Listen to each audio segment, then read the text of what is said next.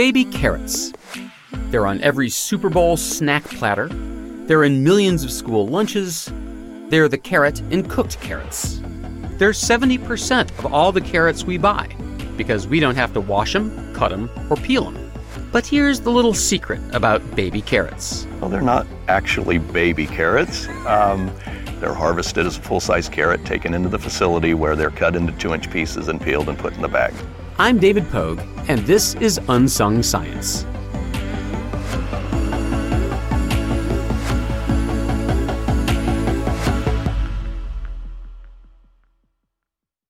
This spring, if you'd rather spend time enjoying your lawn instead of trying to keep it alive, there's good news. TruGreen is the easiest and most affordable way to get a beautiful lawn. All you have to do is water and mow, and they'll do the rest. Weed control, fertilization, aeration, and even some things you might not even think of. They'll do all of it, while you can do literally anything else. With TruGreen, you can have your lawn looking as good as a putting green. That's not hyperbole. TruGreen is the official lawn care treatment provider of the PGA Tour. TruGreen offers a satisfaction guarantee, and they have a verified best price promise, which guarantees you the lowest price with no compromise on quality. You do you. Let TruGreen do your lawn care. Visit TruGreen.com to get the best lawn at the best price with the best people guaranteed. Let's face it, people have different sleep needs. While you love your partner, sleeping next to them might not always be the most comfortable. Sleep Number Smart Bed is designed for your ever-evolving sleep needs, so you can choose what's right for each of you whenever you like. Maybe you prefer a firmer mattress and your partner needs something softer. Because of the individualized comfort that you get from Sleep Number Smart Beds, you and your partner will sleep better together. All Sleep Number Smart Beds feature cooling, pressure-relieving comfort layers for soothing sleep throughout the night. And their temperature balancing bedding is designed to move heat and moisture away when you're hot. When you're cool, they hold their energy to help warm you. The smart beds even automatically respond and adjust to your movements, so you sleep comfortably all night long. J.D. Power ranks Sleep Number #1 in customer satisfaction with mattresses purchased in-store. And now, save 40% on the Sleep Number limited edition smart bed for a limited time. For J.D. Power 2023 award information, visit jdpower.com/awards. Only at a Sleep Number store or sleepnumber.com. Season 2, Episode 1, The Secret of Baby Carrots. Season 2 of this podcast technically begins in January. Today's episode is a little teaser, a sneak peek. And it's a deeper dive into the 3-minute baby carrot story that I reported on CBS Sunday Morning. And it's such a great story. If you ask a little kid to draw a carrot, they'll grab the orange crayon and draw the classic shape, long, skinny, pointy at the end. Which is super weird because odds are fairly good they've never eaten anything like that in their lives. The carrots they have encountered are almost certainly baby carrots, 2 inches long, rounded at both ends, already peeled and washed, delicious and ready to eat. 70% of all the carrots we buy are in fact baby carrots. But as promised by the title of this episode, those little carrots harbor a big secret. So let's get that out of the way right up front. The secret of baby carrots is this. Well, they're not actually baby carrots. They are pieces of carrots. They are indeed grown specifically to cut into 2-inch pieces. That's Jeff Huckabee, the president and CEO of Grimway Farms, which claims to be the biggest carrot grower on the planet. And how big is big? Grimway Farms grows about 45,000 acres of carrots across the country. It equates to about 10 million pounds of carrots every day, 6 days a week, 52 weeks out of the year. It's a lot of carrots. 10 million pounds a day? People really like carrots. We were sitting right next to one of his carrot farms in Bakersfield, California. Beautiful, bright green crops in tidy rows stretched as far as the eye could see. They were about 2 weeks from being ready to harvest. And there's a reason this farm is in Bakersfield, California. It's a hot, dry place. Carrots are grown mostly in very arid regions like Bakersfield. Oh. We do this for a reason. You want to be able to time the irrigation so that you can stretch the root as long as possible and have it search for water. So when you get in these climates where you have a lot of rainfall, you get a little short, stubby carrot because it feeds from the surface. So we try to dry these carrots down as much as possible. We have a garden in Connecticut. I tried so hard to grow carrots. Just never succeeded. No one can in their garden. What? No one can. What? It's because the soil has to be so, loose down to 2 to 3 feet, and you're not going to sit there and rip your dirt into where it's very pliable for 2 to 3 feet down. They don't and tell that's you why that. that's why people can't be very successful in their gardens. So. Anyway, Grimway has designed and built its own carrot harvesting machine. It's a sight to behold.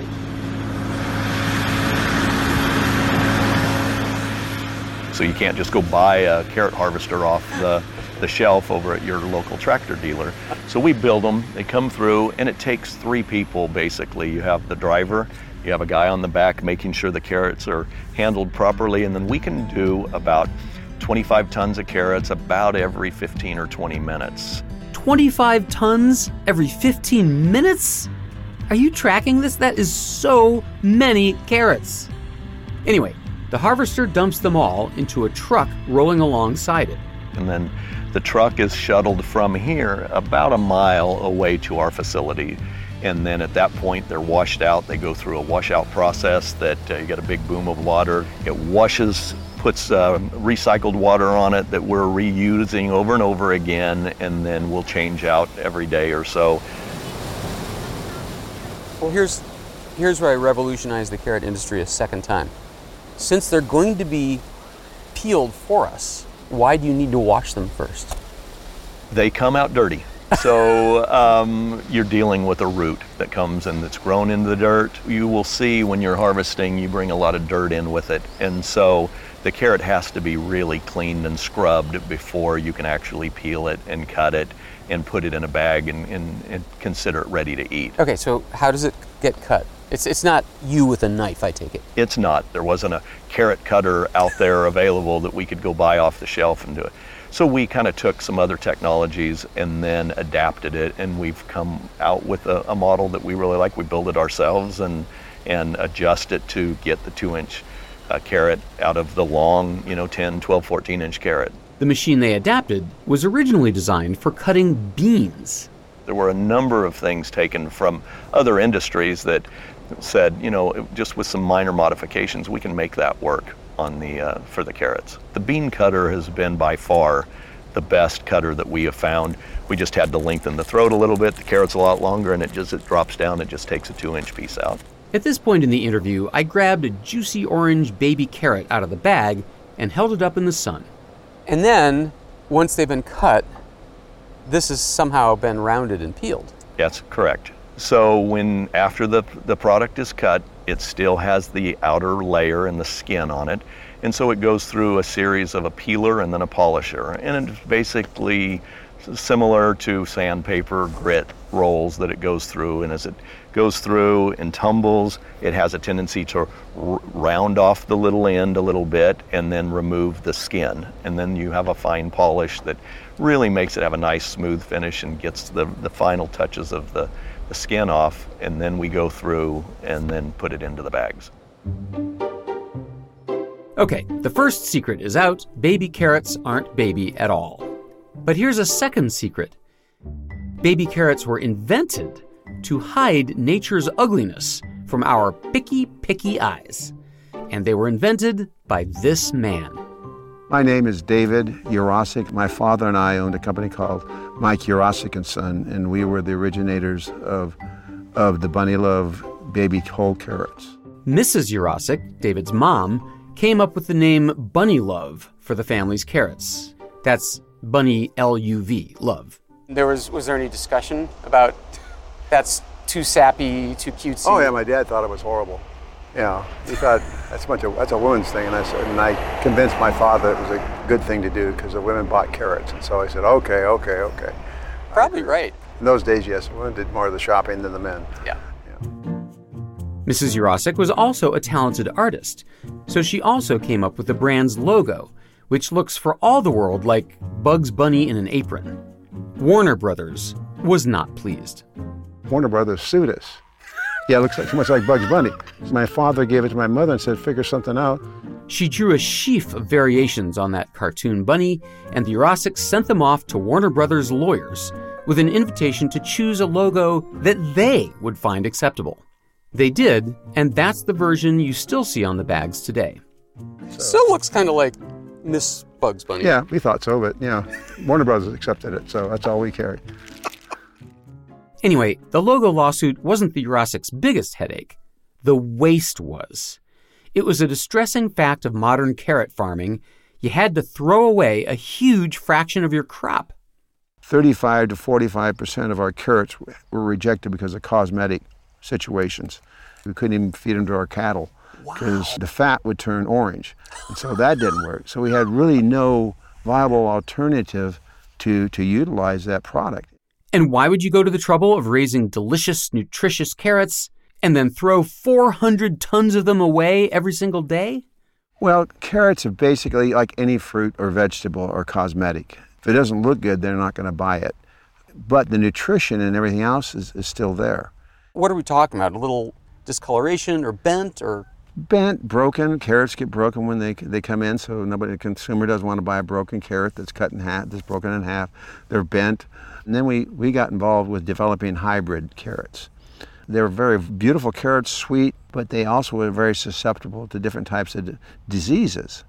We started having something called cavity spotting, where a carrot is like, has little root hairs that come out, islets, so to speak, and that cavity spotting would affect that. There's also had disease we call a black crown, which the whole top of the carrot would kind of turn black. So those are some of the two biggest problems we were having in the sense of cosmetics. And so consequently, that's what kind of drove me, is to say, okay, how do we do something with that product and make it sellable to the consumer? And by the way, why are so many carrots misshapen? Here's Jeff Huckabee again. If you went out and dug in this field just due to defects with the carrot hits a rock and is crooked, or it splits, or you've got some damage, due to nematodes or something, no one wants a carrot that's crooked or split or something. Still eats well, but the consumer wants a nice, straight, orange, smooth carrot. We're the consumers. We're the ones who say, I'm not going to eat that carrot. It's bent. Do you, as an industry person, as a grower, do you think that that's an absurd position? Well, I do. Because there's nothing wrong with the carrot other than appearance. The consumer is kind of trained to have that picturesque carrot that is tapered nicely, that's smooth, that is nice and straight. They all eat equally as well. We get a lot of people that when the baby carrot gets in the bag, it will have a split to it. And those are the carrots I eat, because the split is usually because it's got more sugar in it than the others. Anyway, baby carrots were a brilliant solution. Once a carrot's been cut and peeled and polished before you even see it, you have no idea how bent or crooked or spotted the original carrot was. Everybody wins. You're spared all the effort of washing, cutting, and peeling, and the farmers can use the 40% of the crop they would have thrown away. Now, if you Google hard enough, you can find write-ups of that origin story about how the baby carrot was developed to let farmers sell their ugly carrots. But there's a second origin story that's never been told. The moment that pushed David Jurasic over the brink, that finally sent him to the baby carrot drawing board. It's the ex-wife story, an unsung science exclusive. And after the break, you'll hear it.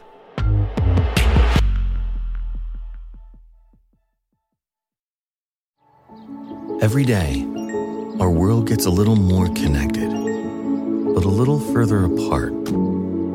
But then, there are moments that remind us to be more human. Thank you for calling Amica Insurance. Hey, I was just in an accident. Don't worry, we'll get you taken care of. At Amica, we understand that looking out for each other isn't new or groundbreaking. It's human. Amica, empathy is our best policy. The comfort of your favorite seat is now your comfy car-selling command center, thanks to Carvana. It doesn't get any better than this. Your favorite seat's the best spot in the house. Make it even better by entering your license plate or VIN and getting a real offer in minutes. There really is no place like home. And speaking of home, Carvana will pick up your car from yours after you finalize your offer. Visit Carvana.com or download the app and sell your car from your comfy place.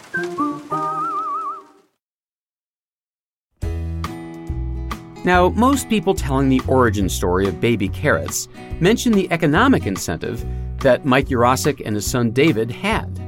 They wanted to find a way to sell the nearly 40% of their crop that had cosmetic glitches that we, the people, were too picky to eat. But the baby carrot idea also solved a second problem, an interpersonal one. Here's David Yurosek again. My ex-wife, Terry, made this meal that was carrots and was cut up carrots. She told me, why can't you do something like this so I don't spend 3 hours, in the kitchen making it? So she was taking 3 hours doing what? Cutting them and peeling them. Of course, she could have used pre-cut frozen carrots, which were a big deal at that time in 1985, but Terry would have none of it. Had to be fresh. She told me these guys have to be fresh. Frozen carrots and canned carrots lose about 35 to 40% of the nutritional value. And so that's when I said, okay, we'll see what we can do. And I went the next day and thought about it and brought a couple of my guys in and said, we need to figure out how to do this. I gotta hand it to Dave Yurosek. To prepare for our interview, he'd spent a few days calling up former colleagues and employees to piece together the details. We had some great people. A couple of them have passed away, Sid Brown and Kent Williams. Kent Williams came up with the idea of having what we called a focus group. And I said, what is a focus group? And he looked at me and said, you don't know what it is? The Yuroseks okayed the focus group. This was a big moment. They'd spent millions of dollars at this point developing these 2-inch ready-to-cook carrots in hopes of appealing to home cooks like Terry, in hopes of displacing some of the frozen carrots that people were using in their cooking. The focus group was asked the critical question, would you cook with these? And so he came back and he says, I've got good news and bad news. I said, well, I don't know, give me the good news first.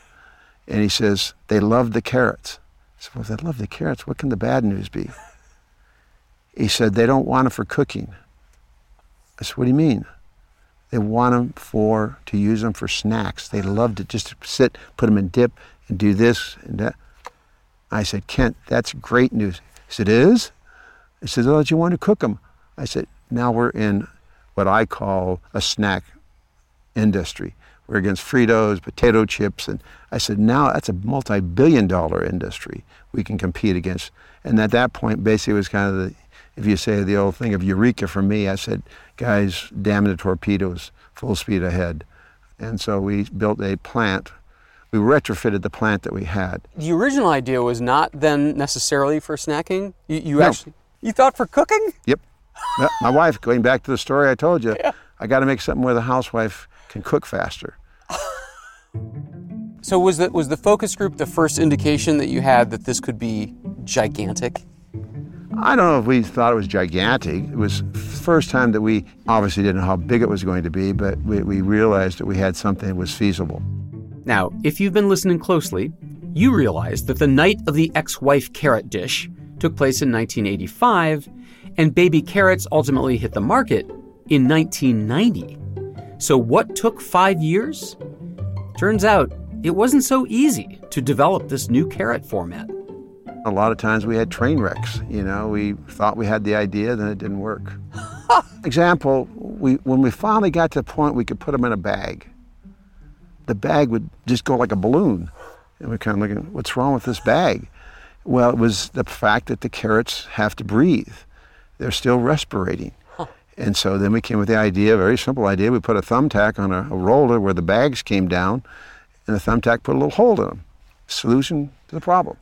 That was probably for 3 or 4 years we used that concept. But letting the extra air out of the bags was only the beginning of the problems. This guy came and said, David, I want to show you something. I said, yeah. He said, see, these carrots have all turned white. And I go, yeah. Look at the ends of them. And he'd cut them with a knife. They weren't white. And so then he put it under a microscope. He said, look at all this roughness on the carrot is what turns them white and causes the oxidation. But where it's smooth, that's not there. So there isn't that process. The cut ends of the carrots never turned white. Only the sides, which had been polished by the sandpaper machines. We got things to try to do it, knives to cut it very clean and everything else, to kind of peel it just by hand to see what would happen. And they all stayed orange. And so we went back to the company that made these peelers. We went back to them and said, can you put different grit in these? And the grit, again, is like the sandpaper. So we were using like an 80 grit. And he said, yeah, we can go to a finer grit. So we said, okay, let's try a 50. Well, that didn't work. Let's try a 30. That didn't work. We kept going down on that grit. Finally got down to a 20. And then we said, okay. They'd finally gotten the carrot pieces so smooth, they no longer turned white shortly after being cut. But to this day, baby carrots do start turning white once they've been exposed to the air a while. Here's how Jeff Huckabee explains it. We've taken and scraped the skin off, and so it's a little bit of an oxidation that happens as it dries out and, temperature a little bit. So the colder they stay and under the ideal conditions, that whiting doesn't go there. You can take this and put it back into water and boom, all of a sudden it rehydrates, the whiting goes away. So the question remained, how do you stop carrots from getting dry in the bag, in shipping, on store shelves? The Jurasics confronted yet another showstopper. They just traded one cosmetic problem for another one. They started getting dry in the bag. Oh. So I said, okay, what do we do about that? Mark Bunch came up with this idea of putting water right as a bag was being sealed, and it would shoot a little shot of water in it. And so he built this contraption. These machines go like this. The bag comes down, it drops the carrots, and it goes like this. At this point, he's demonstrating with his hands how the carrots fall vertically into the open bag below them. Each time I do that, I'd shoot a little bit of water into it before the clamp would close to seal it. And all of a sudden, that problem wasn't there. Wow. So it was just a series of figuring out what to do. Finally, after 5 years of problem solving, the family was ready to start selling to grocery stores. When the Jurasics did the math, it looked like everyone would come out ahead. Yes, consumers would pay much more for baby carrots per pound, but they were getting a lot more carrot. When you buy full-size carrots, you waste a lot of what you bought. You've got to peel it and you got to cut the top off. You can't eat that. You got to cut maybe the tip of the carrot off. You can't use that. There's a lot more throwaway. So you're paying for that. So that's when I started talking with buyers, like Stop and Shop, who was the first one that bought carrots from us. I explained to the buyers that, there's no waste in this. There's no waste in that bag there. Everything can be used. I told them, look at your profit. If you sell 1 million pounds of carrots a month, at these, you're going to make X amount of dollars. I had this all figured out and showed him. I said, well, try it and see what happens. And so he did and found out that it was true. He made more money with those than he did with the regular carrots. And so they all of a sudden started expanding the shelf space for the cut and peeled and carrots like that. Within 1 year, Americans were buying more than twice as many carrots as before, from 6 pounds a year per person to more than 10 pounds a year, all because the cut and peeled models were so convenient. Now remember, in the beginning, what made the Jurasics miserable was that they had too many carrots with cosmetic defects, right? But now, with the exploding popularity of baby carrots, they didn't have enough ugly carrots. Then all of a sudden we didn't have enough product for our cut and peeled. So we started actually sending regular carrots, a certain size over to the plant. Then we started stealing from Peter to give to Paul, if you will. Now the company was using perfectly straight, long, unblemished carrots for baby carrots. Eventually, they started growing new fields of carrots exclusively for cutting and peeling into baby carrot bags. At that point, it was only a small logical leap to realize maybe they should start breeding special varieties for baby carrots. Here's Jeff Huckabee. We are growing specific varieties for cut and peel. The older full-size carrot had a little bit of a core inside it, so when you would cut it, you could see the core. So a lot of the breeding over the years has been to try to reduce that core, just for a better palate, so that when you crunched it, you didn't have a hard center or anything. They have a tendency to be a little sweeter. Carrots have come a long way since the bad old days of 1985, when 40% of the crop wound up getting thrown away. These days, carrots are one of the least wasteful crops in the world. Grimway Farms uses every millimeter of every carrot. So we need as many 2-inch pieces out of a carrot as we can get. Usually the top piece, because this is where the crown attachment is not the most aesthetically pleasing piece. So we usually chop this off, but it's still usable. We're still able to take that. You can still shred it and make shredded carrots for the salad companies, or a lot of it can go into juice. Nothing wrong with it. So if you take that piece off, you have 1, 2, maybe 3, sometimes 4 actual cuts. The longer the carrot, the more cuts that we get. And then there's a different size. It's thicker at the top, and then it tapers down to where the smaller one could be what we consider a carotini, and it goes into like the little 1 and 2 ounce bags for the school lunches. So it's a petite little piece off the end. Carotinis. Yes. Never heard that term in my life. Yes, that's what we call the little ones, and that's the ones that you see mostly in the schools and in the little snack packs. What about all the pulpy stuff that is polished away? From a tonnage standpoint is very minimal. It gets hauled off to cattle feed. The dairymen will take it and they'll mix it with their rations and stuff, and it becomes a really good food supplement that they're given to the cows. And how about the greens? Does that go anywhere? We've tried using them as animal feed, but we found that it's better as an organic matter to just turn them back under and put them in the field. How about this idea? You get a bean cutter. You cut them into 2-inch segments. You market them as... Carrot tops. Jurasik and Sons went on to develop packages of carrot curls, carrot sticks, and shredded carrots. At one point, they even tried to develop actual baby carrots, carrots that were still tiny when fully grown. But nothing ever approached the success of the baby carrots. Eventually, the family cashed out. They sold Bunny Love to their rival, Grimway Farms. But the effects of their invention weren't limited to carrots. All the industry saw, wait a minute, these guys have got these carrots. We can do this with lettuce. We can do this with broccoli. We can do this with cauliflower. People started going to salads, broccoli spears. I walk into a produce section of a store.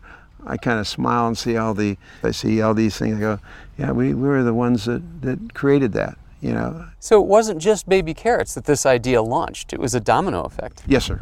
In those days, probably 100% of what was on the produce shelf in the store was vegetables in their original form, so to speak. I mean, everywhere you go, you see baby carrots. Do you take pride every time you see that?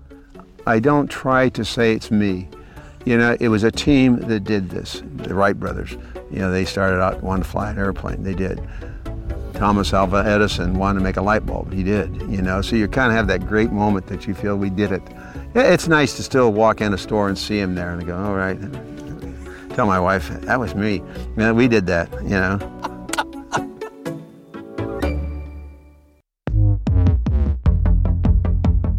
You've just listened to Unsung Science with David Pogue. Don't forget that the entire library of episodes awaits at unsungscience.com, along with written transcripts. My guests today were Jeff Huckabee and David Jurasik, whom I thank profusely. This podcast is a joint venture of Simon & Schuster and CBS News, and it's produced by PRX Productions. For Simon & Schuster, the executive producers are Richard Rohrer and Chris Lynch. The PRX production team is Jocelyn Gonzalez, Morgan Flannery, Pedro Rafael Rosado, and Morgan Church. Jesse Nelson composed the Unsung Science theme music. Our fact checker is Christina Ribello, and Olivia Noble fixed the transcripts. For more of my stuff, visit davidpogue.com or follow me on Twitter @Pogue. That's Pogue. We'd love it if you'd like and subscribe to Unsung Science wherever you get your podcasts. And spread the word, will you?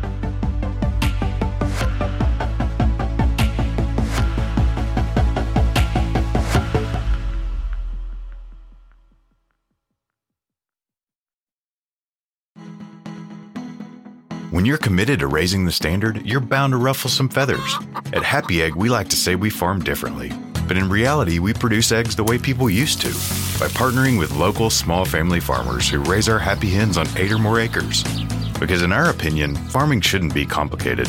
It should be happy. Choose happy with Happy Egg. Visit happyegg.com and look for the yellow carton at a store near you. Happy Egg. Have you ever wondered how to say good morning in Italian? Or what is goodbye in French? You can ask Alexa. Just say, what is happy birthday in German? Or how do you say hello in Japanese? Do you want to know how to say I love you in Spanish? Ask Alexa and start learning a new language today. I'm CBS News correspondent Major Garrett, host of the podcast Agent of Betrayal, The Double Life of Robert Hanssen. During the Cold War, FBI agent Robert Hanssen traded classified secrets to the Kremlin in exchange for cash and jewels. In the podcast, you'll hear from Hanssen's closest friends, family members, victims, and colleagues for the most comprehensive telling of who Robert Hanssen really was. Binge the entire series now. Agent of Betrayal, The Double Life of Robert Hanssen is available on the Wondery app, Amazon Music, or wherever you get your podcasts.